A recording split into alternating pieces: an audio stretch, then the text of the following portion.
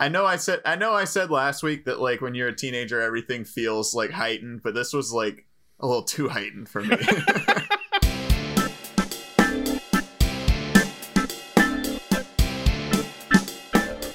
Hi, and welcome to episode of Cinenation. My name is Brandon Sparks. And I'm Thomas Horton. And here at Cinenation, we love delving into genre and examining genre, the tropes and the history.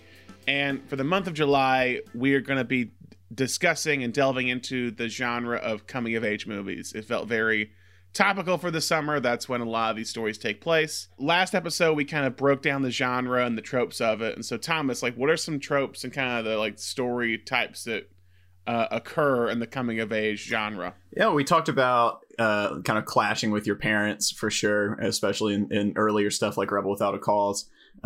Something we brought up is either the parents either factor into it really heavily or not at all, or you see this kind of like some of them are just kind of presented as these like teen utopias where they don't have parents.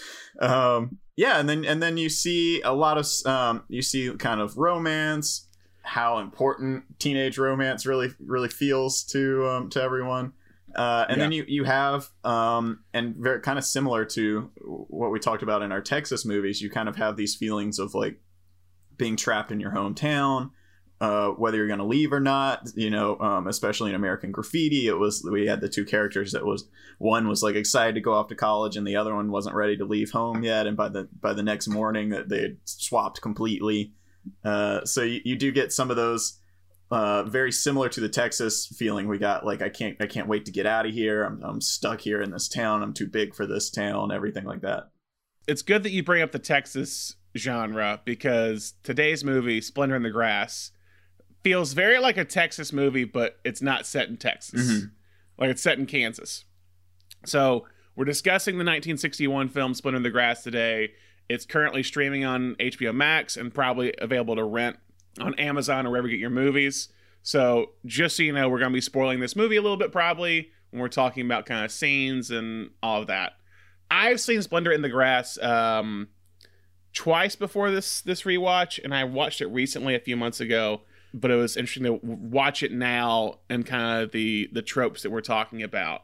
And so Splendor in the Grass was directed by Lee Kazan and written by William Inge, who wrote Picnic, the play, and they wanted to make a movie together because they worked on a play before this, and that's kind of how Splendor in the Grass came to be at Warner Brothers.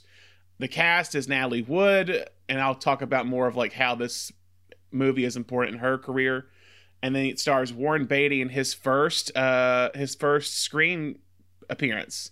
He actually only done like one play before this and a few TV appearances, and this feels like a big role to do like out of the gate with your first film. Yeah, especially up against Natalie Wood, who's probably like the biggest teen star of the time. Exactly. So, Thomas, you'd never seen this film before. I'm not. What are your like initial thoughts on this film? It's extremely melodramatic, and I don't like to use, very much so. I don't like to use melodramatic as like a negative term. I think it's used too often because like movies are melodramatic kind of by definition. Plays or drama is melodramatic. That's the whole point. But it Kazan specifically is we talked about this a little bit last week when we were talking about Rebel Without a Cause and kind of the stamp that he left on James Dean. Kazan is all about like unbridled emotion, like boom, just let it all go. And this movie just kind of is like a roller coaster ride. You hit these points and it's like, this is insane, and then it kind of drops down. The like pacing and the tone was just kind of felt like all over the place for me. It hit some like just these insanely crazy huge dramatic moments, and it would just be like the next scene is like 2 years later and everybody's like, oh yeah, that was crazy. Like It definitely speeds up at the very end of the movie. Mm-hmm. Like it jumps. I had to pause it. Someone was calling me. I had to pause it, and when I looked back, I was like, I only have half an hour left on this movie. Like what? There's. But yeah, it was funny that we were talking that you brought up that I brought up Texas movies, because it struck me as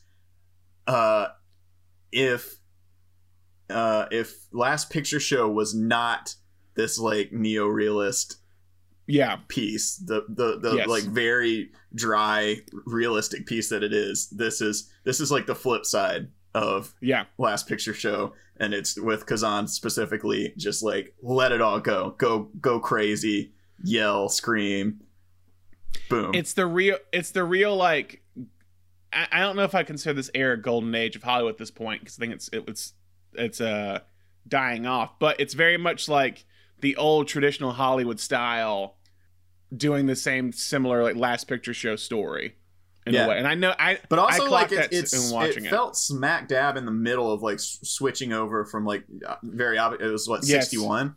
It's like very obviously switching from the 50s to the 60s, and that when you first start watching, you're like, oh, there's Natalie Wood. Like, I know her from these 50s movies, and then it's just immediately like overtly sexual, and you're like, oh, were they allowed to do this? Like it's right in that time when they were really kind of like shrugging off the Hays Code, and you're just kind of like, wow, that is almost a full nude scene. Like, it's very, very artfully shot, but you're like, damn, we're in a new era for sure. Very much so. So we showed this at one of our screenings here at Sideshow Books in LA and back in February.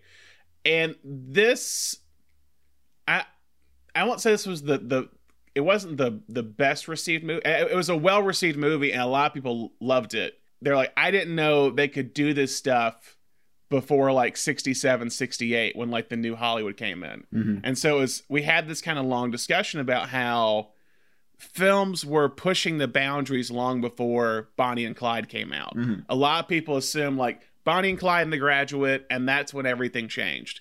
But when you're looking at movies like Splendor in the Grass, they're definitely pushing sex and kind of these taboos in terms of what's talked about on film and shown on film. It's not the subtext that you're used to from the 50s. It is forefront. It is all at the forefront. I don't think anybody says sex. Like, you know, there's coded words, but it is not anywhere near as coded as you would be used to watching the like Golden Age Hays Code kind of stuff. It is on the forefront. I don't know of many movies that deal with sexual repression the way Splendor in the Grass does. I think one of my favorite scenes, and not I'll save like real favorite scenes for later, but this is like really speaks to, it felt very realistic, but also I don't think the guy was a great actor. But the scene, the doctor scene, Warren Beatty's like, doctor, I'm going out with Natalie Wood, and you know, when I come home, I'm just not satisfied. And he's like, oh. And then he's like, and my dad says I should maybe start going out with another girl that might satisfy me. And the doctor's like, oh, I don't know about that. And it's he goes, oh, no. It's so... I clocked that too. I was like, man, the awkwardness of this scene. But like that scene I don't know what note. I wonder what note Kazan gave that guy headed into that scene, because it's not just, it doesn't feel like he's acting uncomfortable. It feels like the actual actor is uncomfortable to be in that scene. I mean, a guy can go nuts that way. Well, I don't know how to advise you, but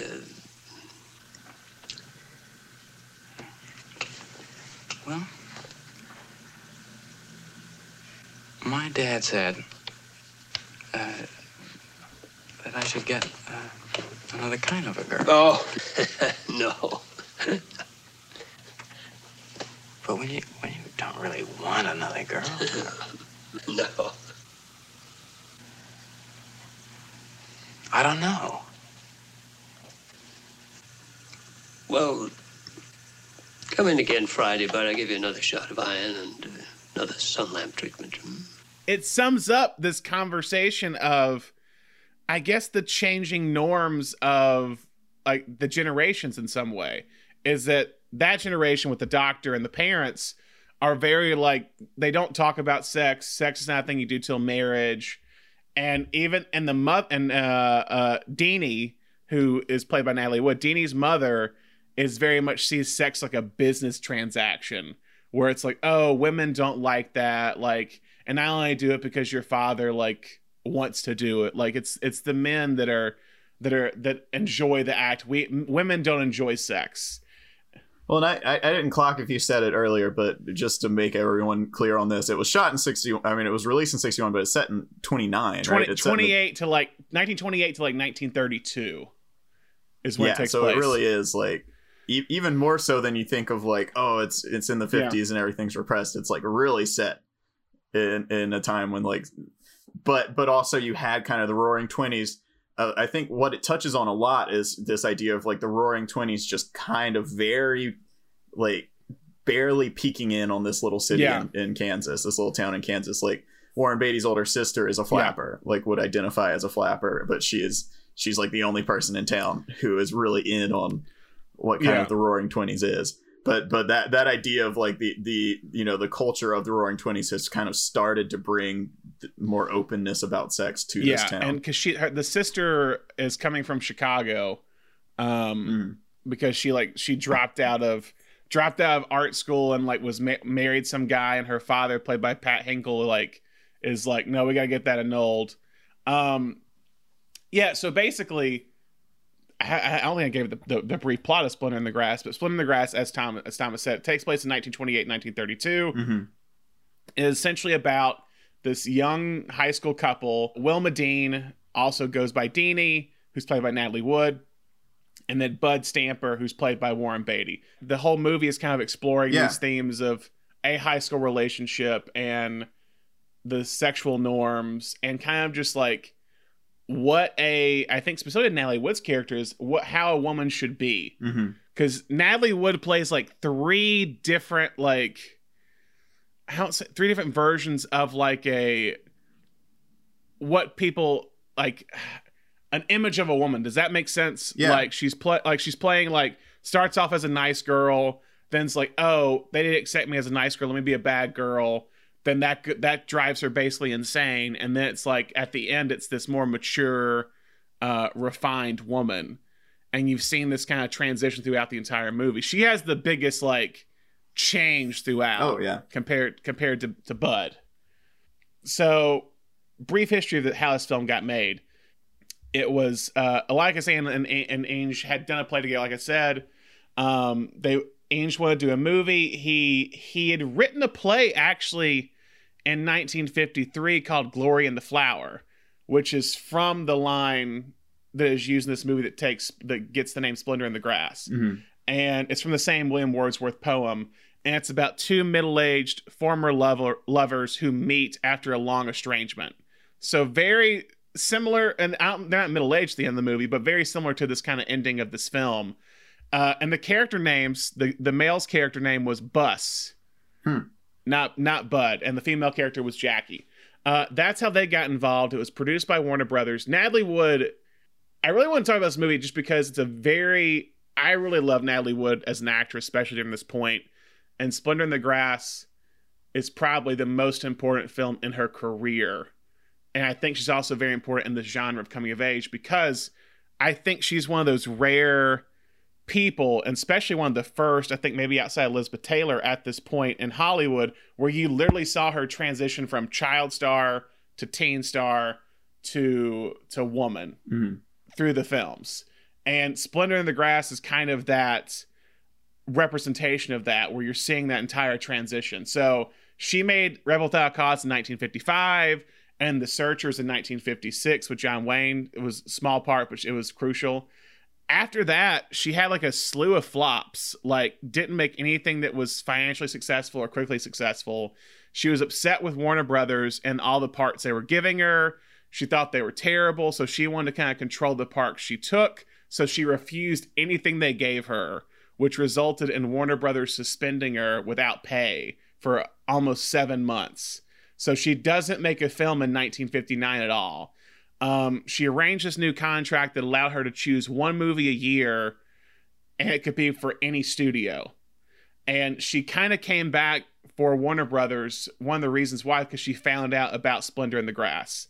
And she wanted to do this film because she knew she was at a point in her career, if she didn't have a hit, and if she didn't showcase that she could actually be like a adult actress, she didn't have a career. Because she started off doing child acting roles in like Miracle on 34th Street, and then transitioned to teen stuff with Rebel Without a Cause.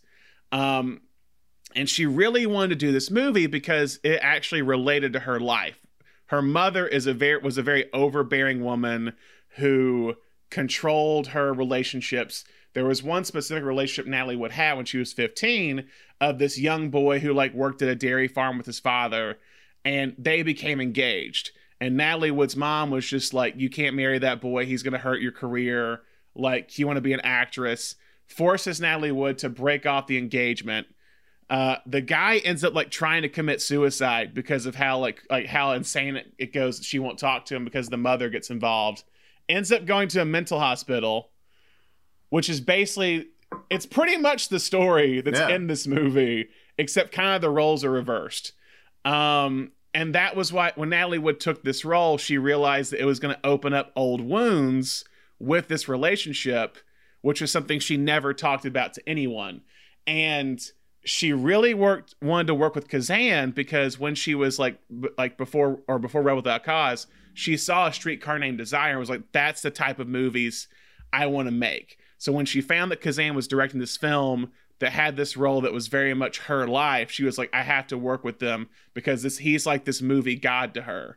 So that's how she gets involved. Beatty, like I said, had never done a film before. He was cast in this film because he had started on a failed Broadway play with Ainge, and then he made a few TV appearances. But that was it. And that's how this film kind of came together at the beginning of the 1960s. Also, too, and this might be jumping ahead a little bit, but in terms of like the big transition for Wood, this is the same year she also did West Side Story. Oh, okay. So this is happening at the same exact time. Yeah, big year. So that's the history. So Thomas. Yes, sir. What were your favorite scenes in this movie? I don't know if you said directly that you liked this movie. I'm not entirely sure if you said that or not. I'm still a little mixed. Okay. And we can go into it a little bit more, but you know, Kazan is a beast of his own, and I don't know that I don't know that his style always pays off, but we can come back to that. Okay. Yeah, I mean, it's just kind of wild. His energy is so manic, in all of his stuff. But I think here, especially him specifically doing like teenagers, it is on like full display. And so there are some parts that was just like, wow, this is like overwhelming. That being said, I think probably one of my favorite scenes is the ending. Yep. Because not that I'm like, oh man, I was happy when it was over. But like you finally get to see both of them being very resigned, and a lot goes unsaid in that scene. So in the final scene, Deanie, Natalie Wood's character, has come out of a mental hospital, has been there for 2 years, I think they said. Yeah, and is now engaged to a patient who she met there, who she formed a very deep bond with, and he's a successful doctor, and she's gone back home, and Bud, whose family was rich, was part of the reason he wasn't allowed to marry her, was because he was rich, she was poor, has now lost everything in the Depression and is living on a cattle farm. And she goes to visit him, and she's, you know, extremely well dressed, and he's all dirty from working in the field. And she meets his son, and she meets his wife, and there's all that. It's very quiet. It's played very quietly with just like shots of him looking at her and her playing with his son. And there's all this unsaid about like, this could have been us. Like, look how far you've come. Like, Bud almost destroyed her as a person, and she's come out stronger than him now. And it's all left unsaid, which is kind of rare for this movie. Yeah. But I think it's just incredibly well handled. I really liked all the stuff in the mental hospital with her too. Yeah. Here's the thing, and you were talking about she was really excited to work with Kazan. I don't know, so many people that Kazan worked with were people that he made. You know, Kazan is almost most often recognized as from his contributions to acting as much as like to filmmaking. And a lot of the actors that we think of as Kazan actors are ones that like he got and molded completely. Yeah. And she's not a Kazan actor, and I don't know that they line up completely in this movie. I don't know that their styles line up. And so I think what I really enjoyed the most was like getting to see her towards the end, kind of playing everything a little bit more resigned, which was more out of his style. Yeah, I think with this movie with her, I do love this movie. But this is one when I think when we played, I was very much like, when we played it at Sideshow, I was like, the first half, I'm like, I wonder if people are getting what's happening, or if can deal with what's happening, because it is very melodramatic. And her character, I don't think really starts working. And you might disagree with this scene, but it's the bathroom scene when she goes off on her mom. Is when the movie literally just shifts. And her character shifts, and you start to see more of a mature Natalie Wood. But I'll come back to that later. But yeah, the ending scene, I think, is the best scene in the film because of all the reasons you're saying. Because also, it's the one where, like, it feels like the most relatable scene because you're seeing two former, I won't say lovers, but two former people who loved each other. I guess two former lovers who are meeting and seeing, as you're saying, what their life could have been like together. Like Natalie Wood, she is at this point too. Deanie is like engaged to be married and getting married like within a month. And there's something about when she shows up, she's expecting him to be single and she's willing to leave this fiance of hers to be with him. That's what it feels like when she finds out he's married. It's like, oh, this is not going to happen now. And I thought like she had built something up in her head. Like, do you think she was going there expecting to be with him? I don't know. I'm not sure what she was expecting because it's kind of weird. Like her mom is like, hey, you should go see him. He's like poor now. And then she goes. No, her mom doesn't want her to see him. I thought I felt like I got the impression like when they were alone together in the room, her mom was like, "Oh, you should go check on him," and then she went down and told the friends like, "Oh, don't let her near him." Okay, well, maybe I read that wrong because I was like, "This mom is weird, man." No, because she says like, "Oh, like he's poor now. I don't know where he moved to. I don't know where he is. I think he might move to Tulsa with his mother." So it's like she's very much lying to her about where he is because she doesn't want her to go see him. Yeah. I don't know. I think she's still very conflicted. Like when she shows up there. Yeah.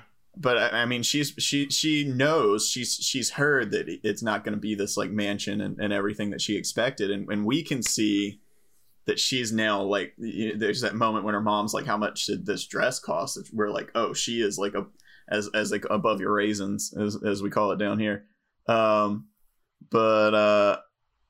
Yeah, I'm not sure what she intended on going in there, but I think that's what I kind of really love about that scene is seeing her kind of handle the shock of it all as she's kind of taking it in. Well, it's weird because like you see her revert back to a younger self in that scene at the beginning because you have this moment when Beatty walks up and sees her and she like runs towards him like she's so excited to see him, and he doesn't reciprocate that. He stands still, even though I think he's like he's happy to see her. She's still in that mindset maybe that there's something between them, and he knows that like he's married and has a kid and there's nothing there. I married Angie when I left New Haven. You know I didn't even finish my first year in school there. She's real nice. Well, she was wonderful to me when things started to go wrong. You're happy, Bud. I guess so. I don't ask myself that question very often, though. How about you? Well, I'm getting married next month. Are you, Deanie? A boy from Cincinnati. I think you might like him.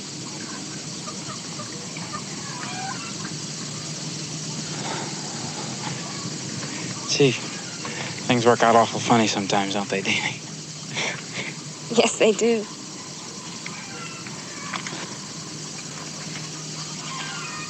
I hope you're going to be awful happy. Like you, Bud.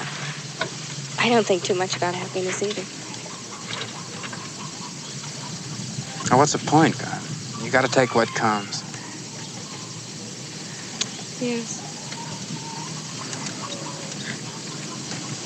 Well. Deanie?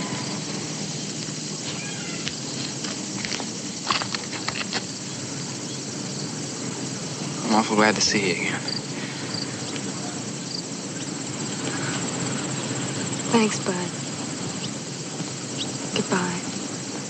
Yeah, I agree. It's like it's this when she goes in, like sees the baby and meets the wife, and there's also interesting moments with the wife, because the wife is like sees her as she's very fancy in her dress, but the wife is like working class, like making bologna. It looks like something on the fryer, like just, and she's like kind of like, and she even like looks down at her dress once Deanie leaves, where it's just like, oh God, this guy might leave me for her. Because it's very much like she is like worried this her husband's ex-lover has come back into his life, and this might be it for them. Yeah, well, and speaking of that was another scene I really liked, was the two of them meeting. Beatty meeting the woman that would become his wife. He's almost failed out of Yale, and he's really missing being home. And he's drunk at this Italian restaurant and meets the waitress there, and they have this like culture clash talk where she's like, "Hey, let me make you a pizza," and he's like, "What's a pizza?" And she's like, "Where are you from?" But I thought she was really good in both scenes. She was, and that was, they had a really kind of nice connection between the two of them, I thought. I really like Beatty in this too. And I think it's very obvious from the rest of his career that Kazan didn't really have the like impact on him that he had on some of his other like young male actors. Well, Beatty said, I think he had a impact on Beatty, but not in an acting form. I think because Beatty would say he had a huge impact on his directing and producing. Was that when he was, because you're looking at 61, and then Bonnie and Clyde is like 67, I think is what it is. So you're looking at a guy who is learning what Kazan is doing with this type of material in this kind of Midwestern setting, which is kind of what Bonnie and Clyde ends up becoming, where it's pushing more boundaries like this film is. So I think he's learning from Kazan, but not in the acting form, and more of like where to put the camera and the directing style. But no, Beatty, for the dude's first film, Beatty is really good in this movie. Yeah, you really get the feeling, you really feel how conflicted he is.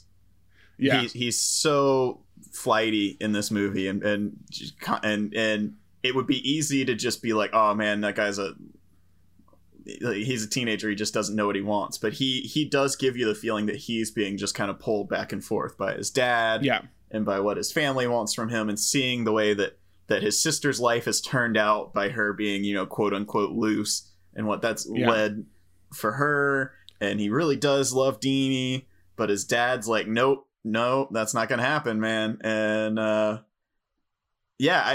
really liked him too in the scene when Deanie's in the hospital and he's trying to get into the room to see her, even though it was a little, that was the point where it was like she's in the bed and she's like tossing side to side, and she's like, "Oh, bud." Oh yeah, when she's like, "I hear someone's here." Yeah, that's the point when I'm like, "Oh man, someone other than Kazan would have been like, let's take that back a little bit." And he's like, "No, go for it, thrash in the bed a little bit harder."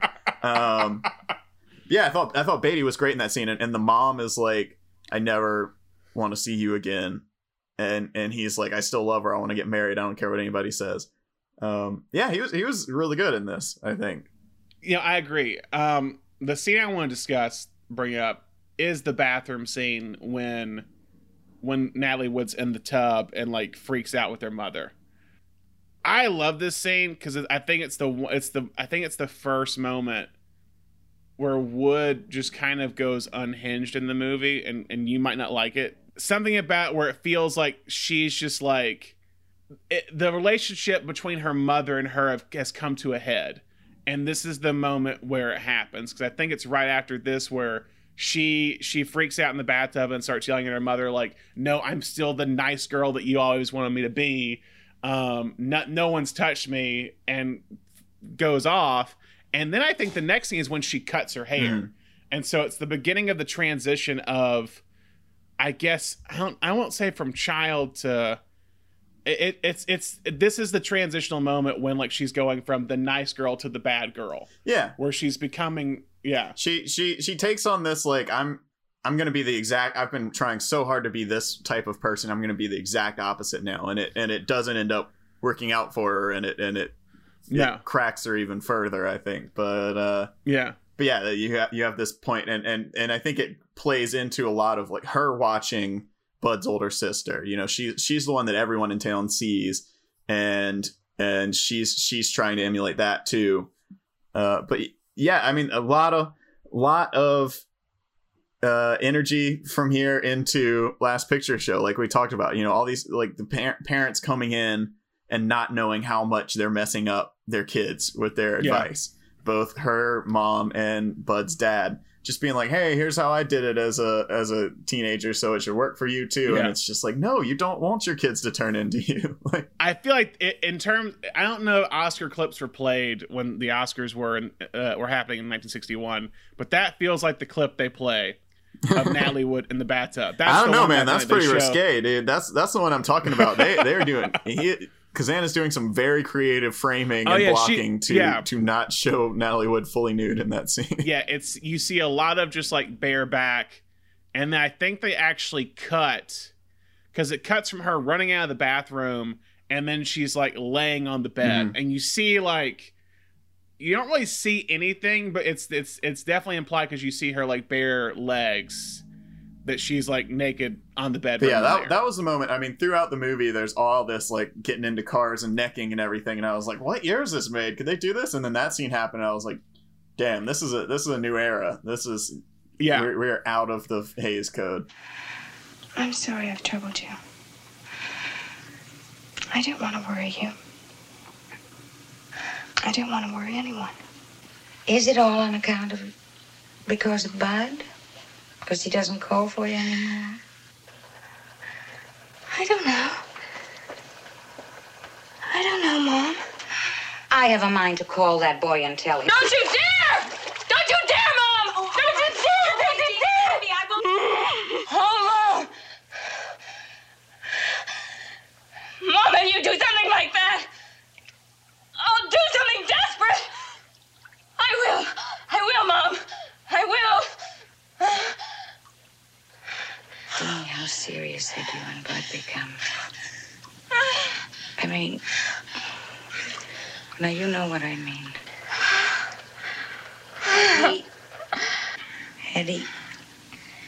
Had anything serious happened? Did he spoil you? Spoil? Did he spoil me? No!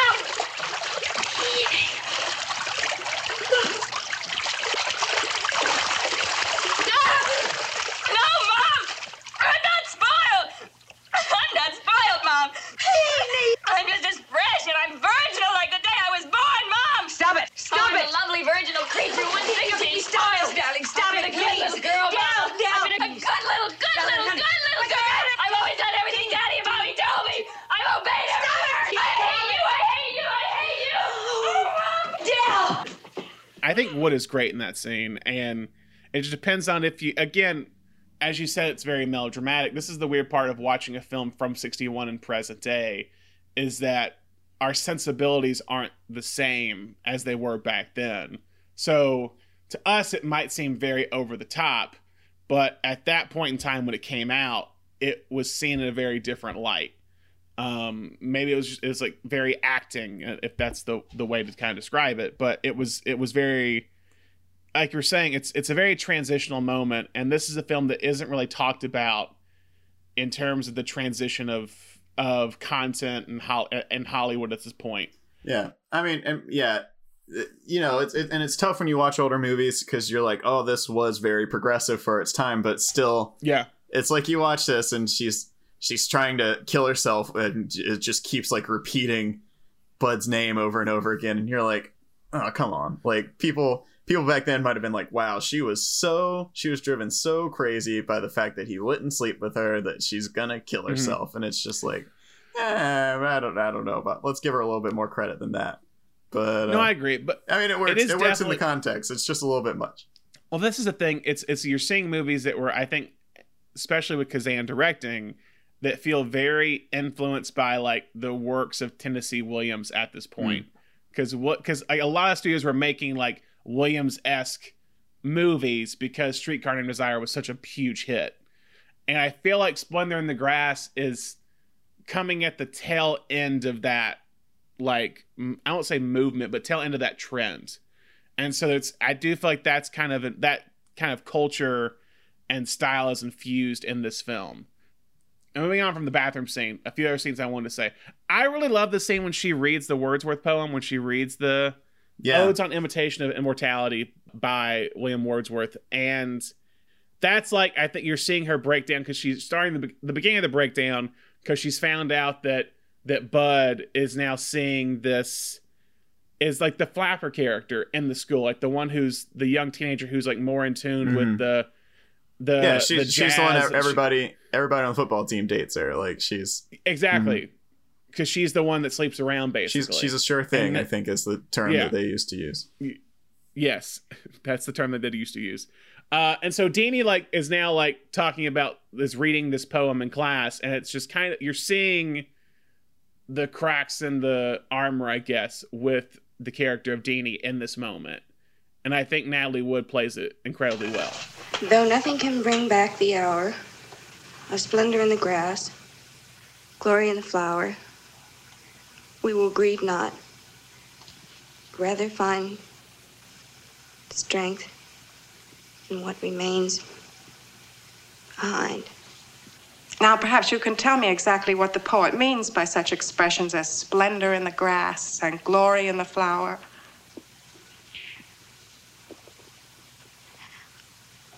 Well, I think it has some... Yes?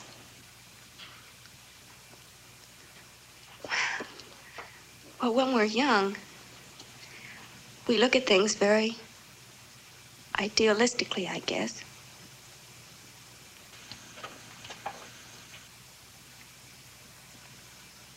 And I think Wordsworth means that when we grow up,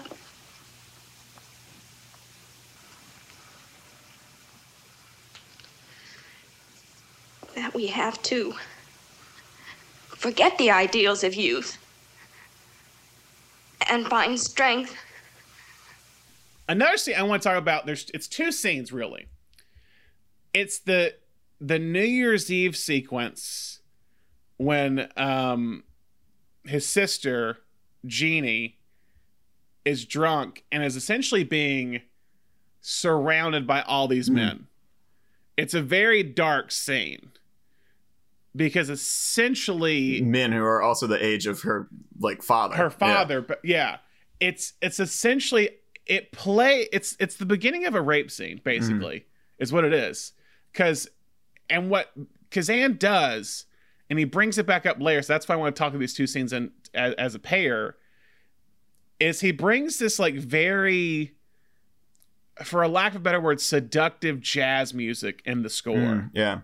And it comes off as like a wolf creeping, or coming for its prey, basically, where these men are the wolves and the women are the prey. And it plays like when you hear this sound, you know, like bad stuff's about to happen. Right. So in that scene, you have his sister essentially she hits on one of the guys, she's drunk, and all these men kind of surround her. And it's like, hey, let's get out of here. And the guy's like, yeah, let's go. And he takes her to like a car, and all the men follow and watch, basically. And that's when Beatty comes in and gets into a fight with all the guys and breaks it up. And then that theme is repeated when Natalie Wood has turned into that type flapper character. And Toots, like Beatty's best friend in the movie, he's doing a similar thing where he's like, she's now like, she's vulnerable because she's had this blow up with Beatty, and he now puts her in the car, starts to kiss her, and then takes her to like the makeout spot. And that seductive jazz music comes back in, and you're now aware, oh, this is what's about to happen. Yeah. Because it's been cued earlier on with the previous scene. And he proceeds to assault her. He does, yeah. And this is awful, but she keeps saying no, and then the only thing that stops him is she says no, Bud, and he's like, what, Bud? And it's like, yeah. Screw you, dude. But I guess because of that music cue, you are aware of what's about to happen. Yeah, it feels kind of like Bernard Herrmann's score to Taxi Driver, in the way that it's like, if you take it completely away from what you're seeing. If you just listen to it away from the images, you're like, oh, this is some nice jazz. But then when you see it's meant to be like the seediness of the city and just how, you know, all the immorality of jazz in the city and all that kind of stuff coming in, and I'm sure that's what it represents here is the kind of Roaring Twenties coming in and infiltrating this city for good or for bad.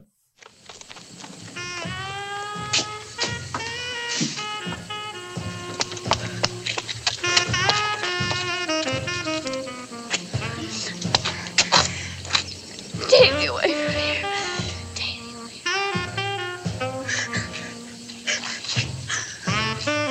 Another scene is the scene right before that when she actually has the blow up with Bud, and she just kind of like essentially breaks down in front of him of just like, why don't you want me? I'm being the person that you're going after now. Why won't you just like have me? I'm trying to give you what you want and you won't even take me now. And so it's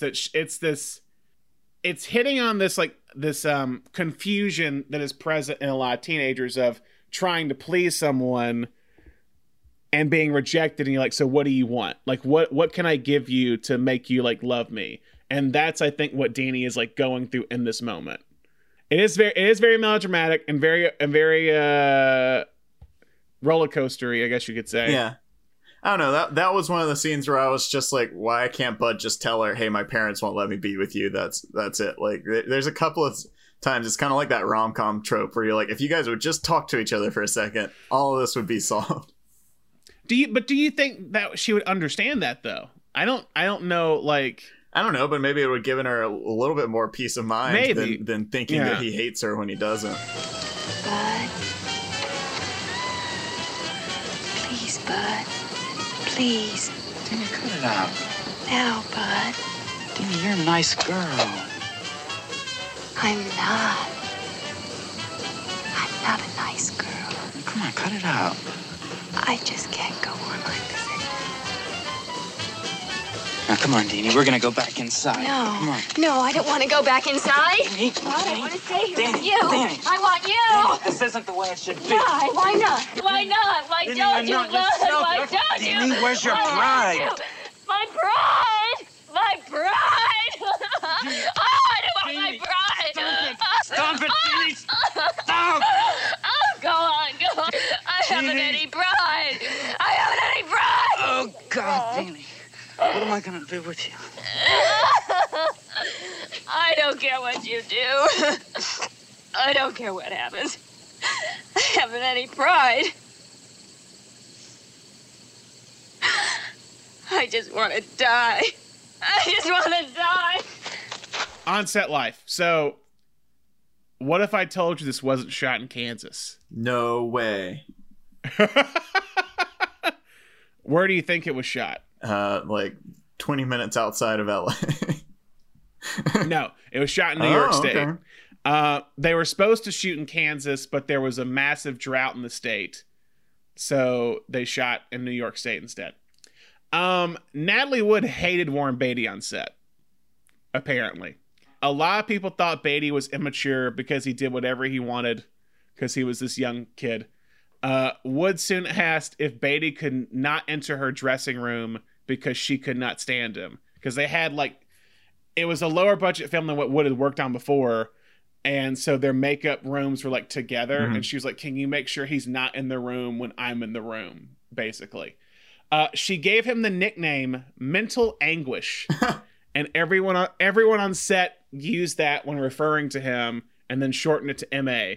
She would later respect his talent as they got more into the movie, but she was really worried that their love scenes would not play well at all because of how much she did not like him on set.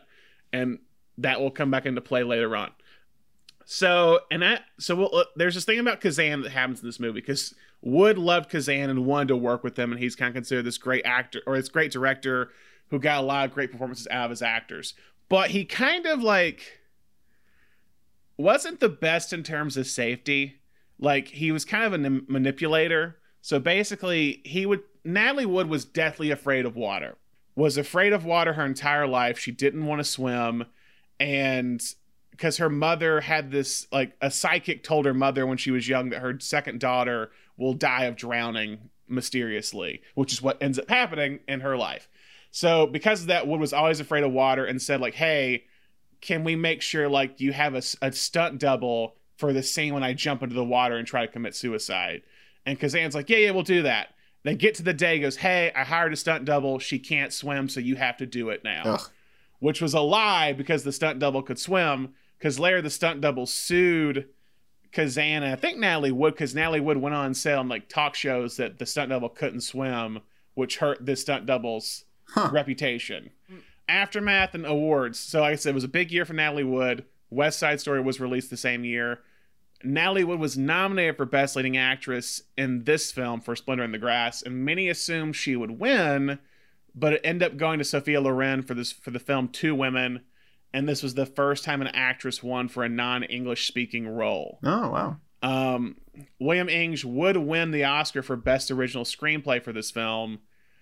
West Side Story was nominated for 11 Oscars and won 10. And Wood was, I said it was bittersweet because Wood was not nominated for West Side Story, but instead for this film.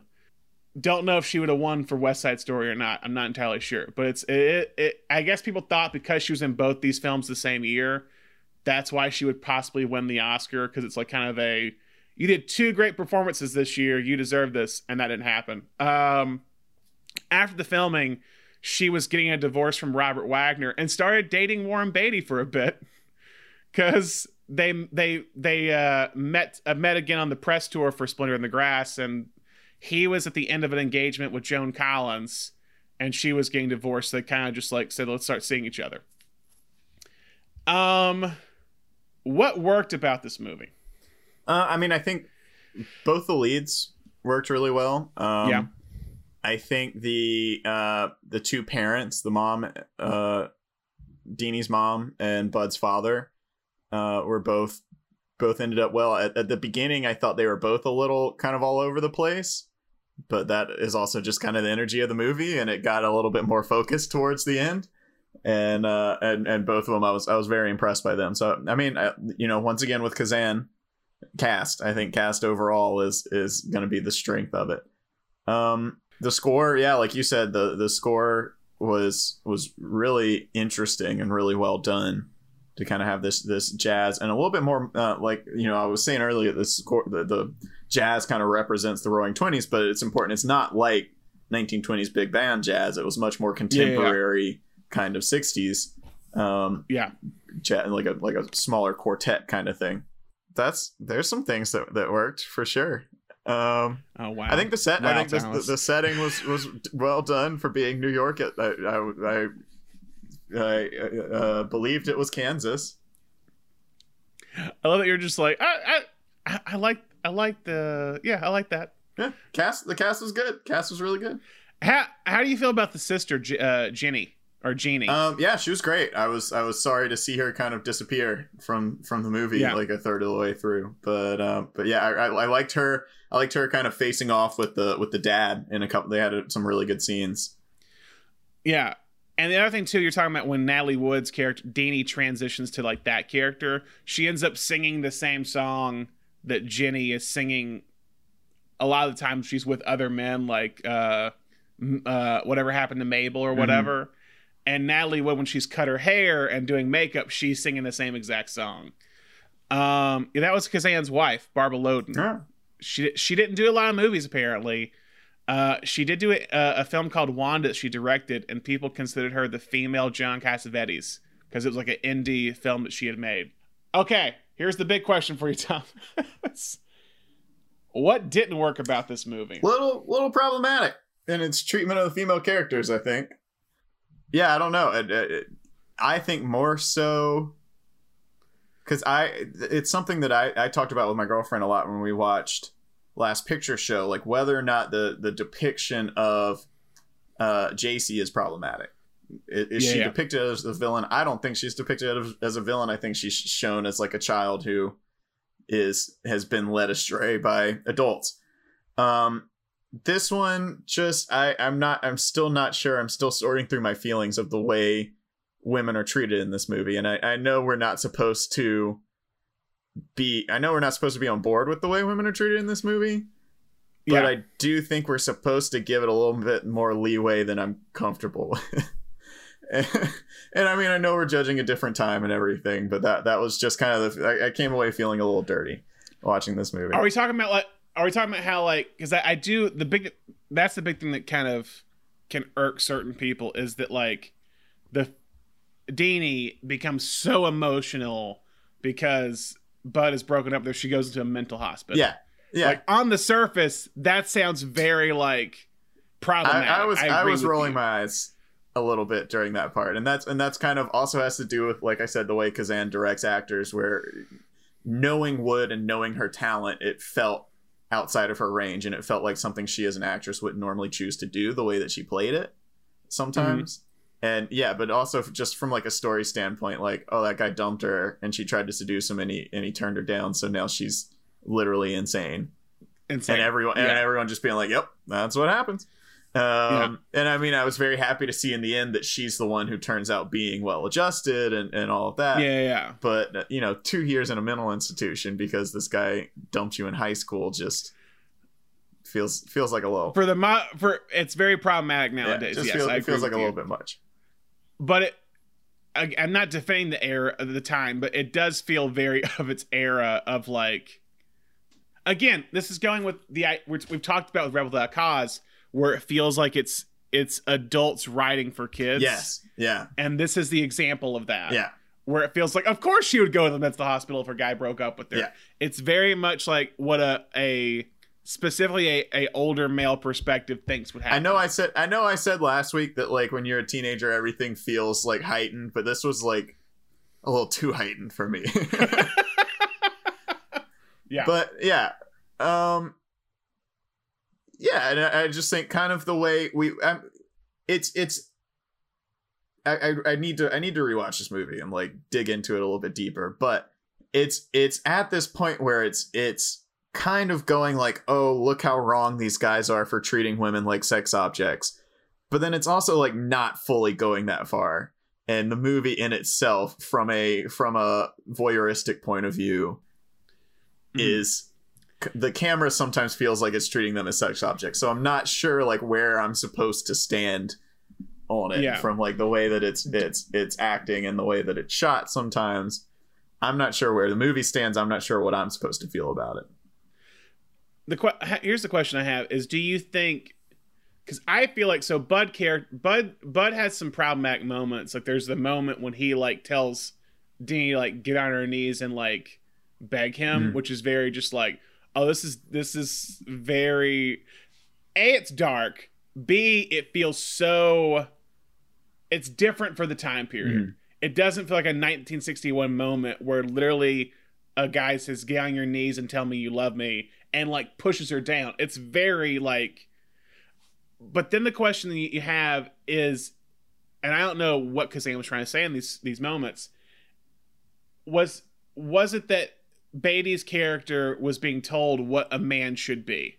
Yeah. Does that make sense? That's where I'm really confused with this, because there's definitely, like I was talking about with Last Picture Show, you've got these scenes that's showing you that, like, the old generation and the adults are leading these people astray, and if everyone was just a little bit more open with each other, things would be better.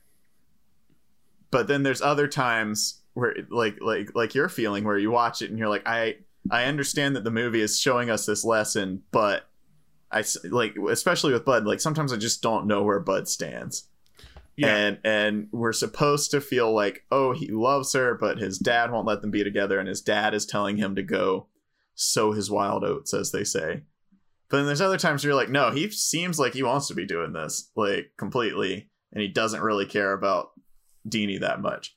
So yeah, I'm not sure. I'm just unclear at, like, exactly what this movie is saying, I think. And I've got a good idea of it, but I guess I'm more unclear of, like, how it's saying it, because I think in the end it's definitely saying, Deanie came out the most well-adjusted by, in the end, learning to be herself and follow her own heart. But did she have to do, like, is the movie saying that she needed to go completely insane and do 2 years in a mental institution to find that? I don't I'm not sure. And then the other thing, if we're talking things that did not work, what I teased earlier and what I texted you about is the scene in The Suicide is there, there's a thing within filmmaking which is called day for night. You shoot outside, preferably when it's cloudy out, and then you tint everything blue. And the idea is that it makes it look like nighttime, but it was a extremely sunny day when they shot day for night for that scene. And if they had not been cutting back to, because they keep cutting back during that action to Bud going to Deanie's house to like check on her, and it's like night. It's night. And then they keep cutting back, and you're like, the sun is very obviously shining, and there's shots of them jumping into the water, and like the blue sky is reflected in the water. And I just texted you. I was like, this might be the worst day for night I've ever seen in my life. But day for night is no one ever really pulled off day for night well. It's one of those things that like everyone accepted within filmmaking for a very long time. I'd say at that point. I think today a little bit different, but at that point it was I would like to go. Yeah, that might be a Medium article. We're 10 good day for night scenes. But yeah, that was not one of them for sure. Like I would have, if they hadn't have been cutting back to Bud going to check on her, I would have thought, oh, they've stayed out all night and it's like early 6 a.m. now. Yeah, I would have, and I probably would have just bought that. But then they keep cutting back to like in the town, and it is pitch black, like very obviously shot at night.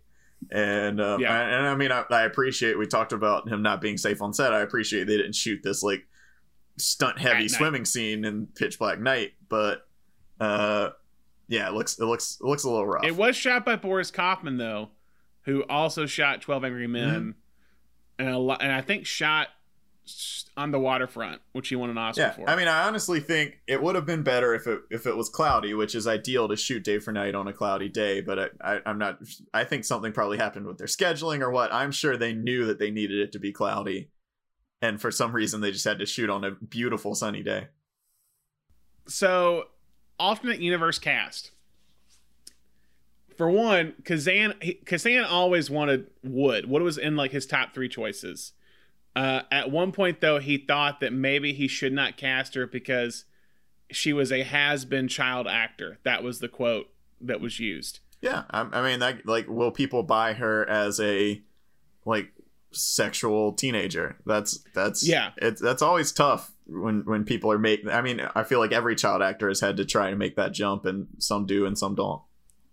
And she, at this point, what was said about the movie is that Natalie Wood wore a lot of heavy makeup in the 50s and the mid 50s and late 50s.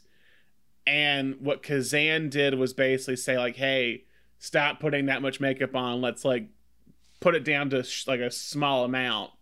And the makeup artist they used, I think, ended up being like Wood's makeup artist for the rest of her career, because that became like the look that Natalie Wood would have for the rest of the 60s. So in Kazan's original notes, he listed Natalie Wood, Lee Remick, and Jane Fonda for the role of Deanie. And Fonda apparently had an audition or screen test of some kind for the role. She said that when he asked her if she was ambitious, she said no, because she thought that's what Deanie would say, and she feared that that's why she didn't get the part, or felt that's why she didn't get the part.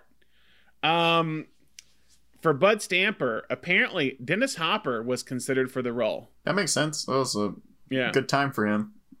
Yeah, coming off. I mean, it's a few years after Rebel Without Cause, with that, a few years after Giant. It makes sense. Mm-hmm. Interesting facts about the movie that I haven't talked about. The first Hollywood film to show a French kiss between Bud and Juanita, who's like the flapper character, when they're making out under the waterfall. Pat Hingle was only 13 years older than Warren Beatty, and he played his father. Also, too, right before shooting was set to begin, Pat Hingle suffered devastating injuries when he accidentally fell 54 feet down an elevator shaft in his apartment building, it would take Hingle over a year to fully recover from the accident. In the meantime, he decided to go ahead and do the film and just added the limp as a part of the character, because he's limping throughout the movie and says that like, oh, like I could have played football, or I had to stop playing football because I fell and broke my leg. And Hingle said, I broke everything. I landed upright, so I broke hips and knees, ankles, and ribs. That lurching walk that A. Stamper has, that was as good as I could walk at that point. Wow. It was Warren Beatty's screen debut. It was Sandy Dennis's screen debut. Also, Phyllis Diller, her screen debut as the nightclub like MC in New York, when she jokes that it was hard getting here because all the men falling from the skies. Yeah. Oh yeah. I like. You know what? Shout out that scene. I like that scene. It's a good scene because it's that energy of. And I think we can all relate to that, the energy in that scene. You know, given things happening currently, but all these people like who are very obviously about to be just absolutely crushed by the depression, like hanging out at a nightclub, having a good time, laughing about it, like not yet grasping what the extent of it is yet. They're all rich people who are just like, oh yeah, it's not gonna hurt us. And Hingle is like in a moment where like he realizes it's over for him. I think at that moment in time, where he's like, that's when his voice gets really raspy. Like, you want that girl? Let's go get that. He's like trying to like essentially like he tries to pimp out. Like, he tries to hire one of the nightclub dancers to have sex with the son. As like weirdly as like he thinks maybe his final gift to his son. He said, "Oh, she looks like Deanie," and basically says, "Oh, like every girl's kind of the same." Like it's a very like. Again, it's Beatty is saying that his father is like not the perfect person to be looking at for advice in terms of women and how he views women. Yeah, she does look a little bit like Deanie. Little hell, a little, exactly. Same damn thing, exactly. Same damn thing, just as pretty. Just as pretty. You never been fair to me, I did that for your own good. How'd you like to be married to her now? Did you ever think about that? Ever think about that? How'd you like to be married to Deanie and her in that institute? Did you ever just think about that? How'd you like it? How'd you like it, her in that institution? What the hell difference does it make? That's the same thing. That's the same thing exactly. That's just as pretty. Just as pretty. You look up at that. Just as pretty. You want that? You want it, son? Son, you want it? You can have it. You can have it, boy. I'll get it for you. You can have anything you want. Anything you want, boy. This world is your oyster. Now, you sit there. I'll show you. You sit right there. I'll show you. You sit there now. I'll show you. Story questions. Well, one I had, would a psychiatrist actually tell Deanie, hey, you know it'd be good? Go see that guy who like put you here. Yeah, and that would make everything better. That, like destroyed you. Go check on him. Yeah, go check on him because maybe that'll bring you closure. I'm not so sure.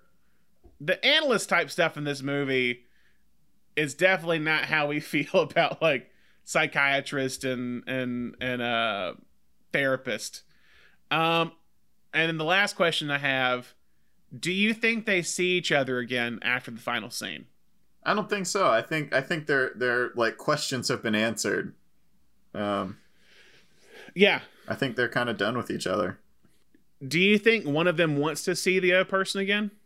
I mean, I think Bud is definitely like realizing he made a mistake, but I also get kind of the feeling in the end that he's happy. Yeah.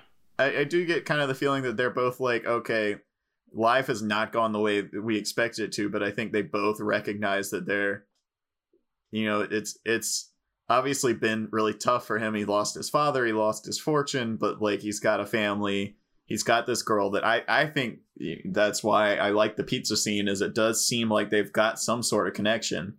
And, you know, it would be someone who his father would also disapprove of, but without his father around can pursue on his own. Yeah. And it is kind of hinted at that he got her pregnant, right? And just kind of, or is and married her because of that. But I think it's closing the book. I think that last scene is you and I have both gotten closure on this. Let's get on with our lives. Well, and it comes back to, I mean, it ends with the Splendor in the Grass or line. So it's this idea that they're gonna let these memories live on, like, in their minds, Yeah.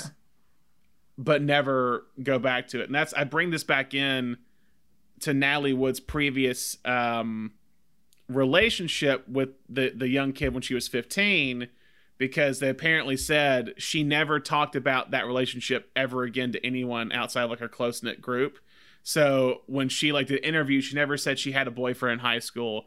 And even the guy who she dated never told his, like, wife and kids of like in 45 years. Like, it never came out that he dated Natalie Wood because apparently they were that close and they loved each other that much. They did not want to ruin it or bring anyone else into that memory of somehow. It's interesting. And so it kind of and Kazan actually said when they were doing the ending scene is that he could tell Natalie Wood never told him about that relationship, but he could tell, like, she had experienced something because he didn't give her any direction in that scene. That's all her. So there you go. Awards. The Beatrice Straight Award, actor and actress with limited scenes that kills it. I think the sister. I think Kazan's wife. Yeah. Yeah, Barbara Loden. Mm-hmm. Yeah. She definitely, and I mean, story-wise, it helps that story-wise she is this catalyst for, like, a lot of the change, but her performance as well is something that lingers over the movie after she's gone. And what's interesting with her, and this kind of comes into play, I tie it back to American Graffiti, is that she is a character of a dying time, which is why you find out at the end that she died, like, in a car wreck. I think she died in a car wreck or something. Yeah, they say a car wreck. Yeah, so it's that she is just like this live fast, die young type character. And when as the time is changing, I said this, I think I might have said it in the previous episode, or I cut it. Some of these movies in coming of age deal with a changing in time in terms of the time period, or like the beginnings of the changing of norms. And so certain characters just don't exist in this new time period. And so, like, a flapper of the 20s that lives fast and drinks and does this, and maybe this is probably one problematic view in this movie, is it basically says a character like Jeannie cannot exist outside of the previous era of the 20s. Like, she is a person who becomes affected deeply by the Great Depression and possibly gets addicted to something, if it's alcohol or whatever, and just dwindles into madness. And basically what it's kind of saying is that if Deanie, Natalie Wood's character, if she would have continued at that path she started when she cut her hair and started dressing sexy, she would have gone the same way. Yeah, but I would say Barbara Loden as Jeannie as well. She's a tease, she's a flirt. You better watch out or you'll get hurt. Oh, good, buddy boy. Now, how about a drink? Huh? Oh, I forgot buddy boy's in training. What about you, Deanie girl? You want a drink? Come on, Deanie. Come on, have a little drink. Come on. Or is Deanie girl in training too? Huh? Lay off, Jenny. Oh, why don't you relax? You're just standing around like a chaperone. Is that what you came out here for, just to chaperone Glenn and me? Ain't he pretty, Deanie? My handsome filling station attendant. Fill me up, please. I'm empty.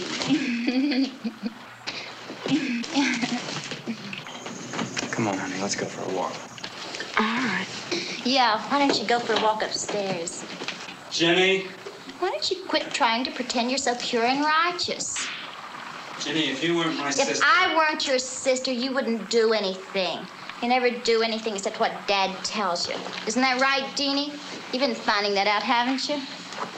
Just lets things torment him inside and make him miserable, and he never does anything about them. Never does anything. Bye. The Joe Pesci X Factor Award for supporting actor, actress who steals their scenes they're in. I think maybe the father. Yeah, I think Pat Hingle. Yeah. I think that's just he has the flashier role than, say, Deanie's mother. Mm-hmm. I think Deanie's mother's pretty the same throughout the movie, and Hengel kind of has you're seeing this dude like be this rich man and then go rich man to essentially like broke because of the stock market crash, where he's invested all of his money in the stock market and oil, and when everything happens, it goes to shit basically. And when we showed it at our screening, the big thing that people did not expect was him to kill himself. Yeah, I think that it's played really well. Like I said, I wanted to shout that scene out again. He's such a over the top person in the beginning, especially when you're first introduced to him. He's like partying with his buddies, and he's so over the top and kind of lewd and loud that you don't realize at face value that scene in the club that he's even more so than he's even more manic than usual, and you don't realize it until in hindsight you're like, oh, he's broke, he's done, and he just wants to take his son out for like one more night on the town, which like what he thinks is a good time and what Bud does not agree with. But you're watching him being drunk and stumbling over the club and yelling at everyone, and you're like, oh yeah, that's just the way he's been the rest of the movie. And once he does commit suicide, you have this kind of flashback that you're like, oh yeah, that was more so he was more over the top than usual. Like he was definitely lost at that point. I think he plays that scene really well, because he says to Beatty, like, when I'm gone, and he goes, well, I'm not kicking off for a very long time. It's very foreshadowing that the next scene is that he's jumped out of the building. Mm-hmm. It's played well. I think you have a shot of him looking out the window, and then it's the next morning as that Bud's waking up, and like they never say like, oh, your father killed himself. Right. It goes, are you Bud Stamper? And then it cuts to outside, and it's the bodies on the ground covered up. Pat Hengel, also Commissioner Gordon in the Batman. Yep. The first 4 Batman movies. The Gene Hackman MVP award to the person that wins the movie, or a person that carries the movie along. I think it's got to be Natalie Wood. Okay, why? I think definitely like I said, I think there's some issues in this movie where she and Kazan don't line up in like her performance style and his directing style, but I think by the end of the movie, she's become like The Rock in the movie, and it's so, I agree. It makes you feel the movie in itself is so kind of manic that it feels good to see her stable. I think, and she plays it incredibly well. It feels good to see her stable and to see her happy too. Yeah, but she plays it so well. She's so at peace at the end. It really closes the movie out in a great way. And I think she does a really good job of transitioning from this like love-struck high school girl, and like the scenes when they're like walking in the halls and like they're holding hands and walking to class. Mm-hmm. And then you compare that to the ending where she's this more mature, refined woman who's grown up. It's a big shift. And you don't realize until maybe the end of how big of a journey, good or bad, ups and downs, that Deanie has gone through. Natalie Wood's been able to carry that throughout, and even if it can be melodramatic in moments. I do think the second half of the movie is the better half of the movie. I think I think it's when the bathtub scene happens onward, or maybe the New Year's Eve sequence onward is when everything is kind of starts to click. It's very slow early on. I think that stuff doesn't work as well, and the second half of the movie is what really works the most, because you have the ending scene. Like I said, most of my favorite scenes are in that second half of the film. Deanie, honey, do you think you still love him?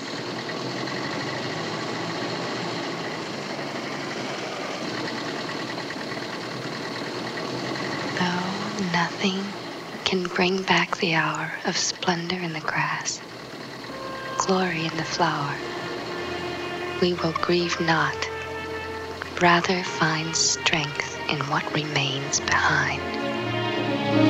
Final questions. We'll see how this goes. If this film was remade today, who do you cast? That one's tough, man, because I don't once again, I don't know teenagers these days. Early 20s. Everyone in this movie is early 20s. So yeah. Oh, I don't know what, like the cast of Riverdale. Like, who's this age?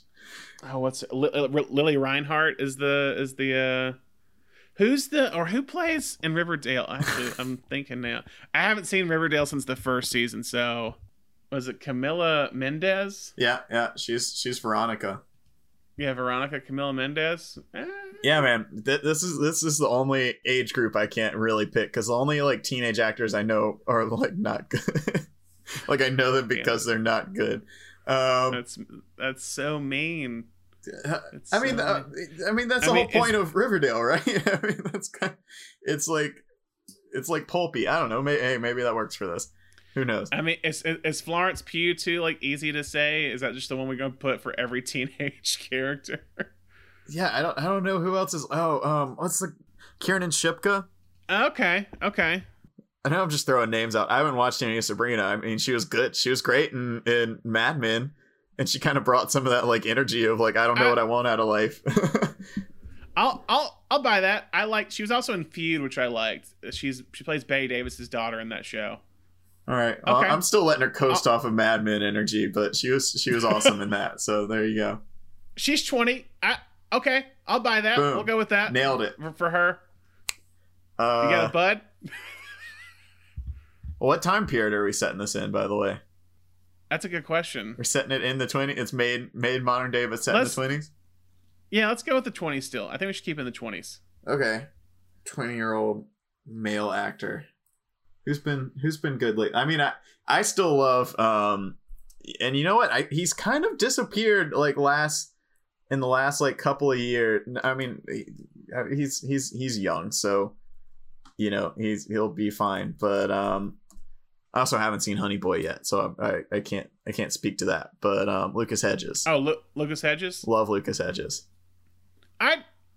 Okay. I'm not against this. How old is Lucas Hedges right now? Lucas Hedges, how old are you? Yeah, send us a voicemail. Tell us how old you are. 23. Lucas Hedges. Yeah, he's 23. She's 20. I'll go with that. If they started shooting today, which is going to be impossible in the year of COVID. Okay, who do you put for his father? Okay, there we go. Now we're getting into it. Now we're cooking. He used to be a footballer. Now he's an oil baron. Kyle Chandler. Woody Harrelson. That makes sense. I'd put him. Yeah, I could see that. Do you have a sister? Do you have Jeannie? Jeannie. Okay. All right. Kind of mid-20s, late 20s. Late 20s. Yeah, mid-late 20s. Huh. Yeah, I don't know. I don't have anybody on that one off the top of my head. I'm trying to think of who would like be their kid. Yeah. Who would be Woody Harrelson's kid and Lucas Hedges' sister? Yeah, I don't know. That one's tough. Trying to think. Maybe Florence Pugh. You know what? Yeah, give me Florence Pugh in that. Let's go Florence Pugh for that one. Okay, that makes sense. Okay, I think that's fine. I think we're good there. Does this film fit with any other genre besides coming of age? I mean, I think it's definitely a melodrama.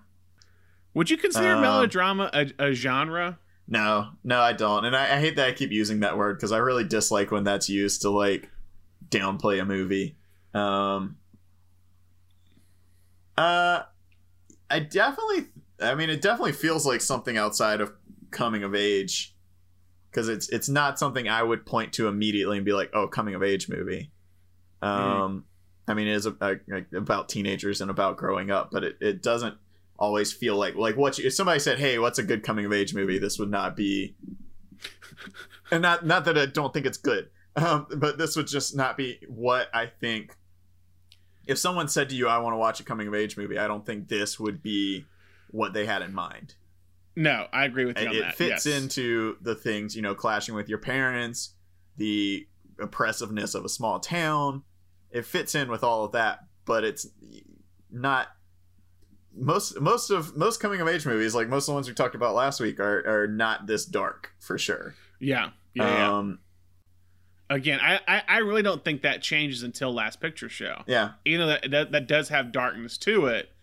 I think you're still in this era of adults writing how they think kids are. Yeah, and I think we eventually, something that we haven't really talked about, but we did talk about it a little bit with American Graffiti, but something you'll get eventually is that when I think of coming of age, I do think that there is a celebration of being that age involved. Yeah. And I don't think this movie has that. This movie does not make it seem pleasant to be a teenager in that time period. And in every movie, even, as pitch black dark as Last Picture Show is, there are moments of like, this will be the best years of these people's lives. Yeah. And you get that. You get the pain that they're going through and the confusion they're going through, but you also see like that pure teenage joy. And I don't know that this movie really like brings that. And that, I think that is, and Rebel Without a Cause definitely doesn't bring that. It's all about the angst and the anguish of being that age without any of the like positive parts of it, I guess. Yeah.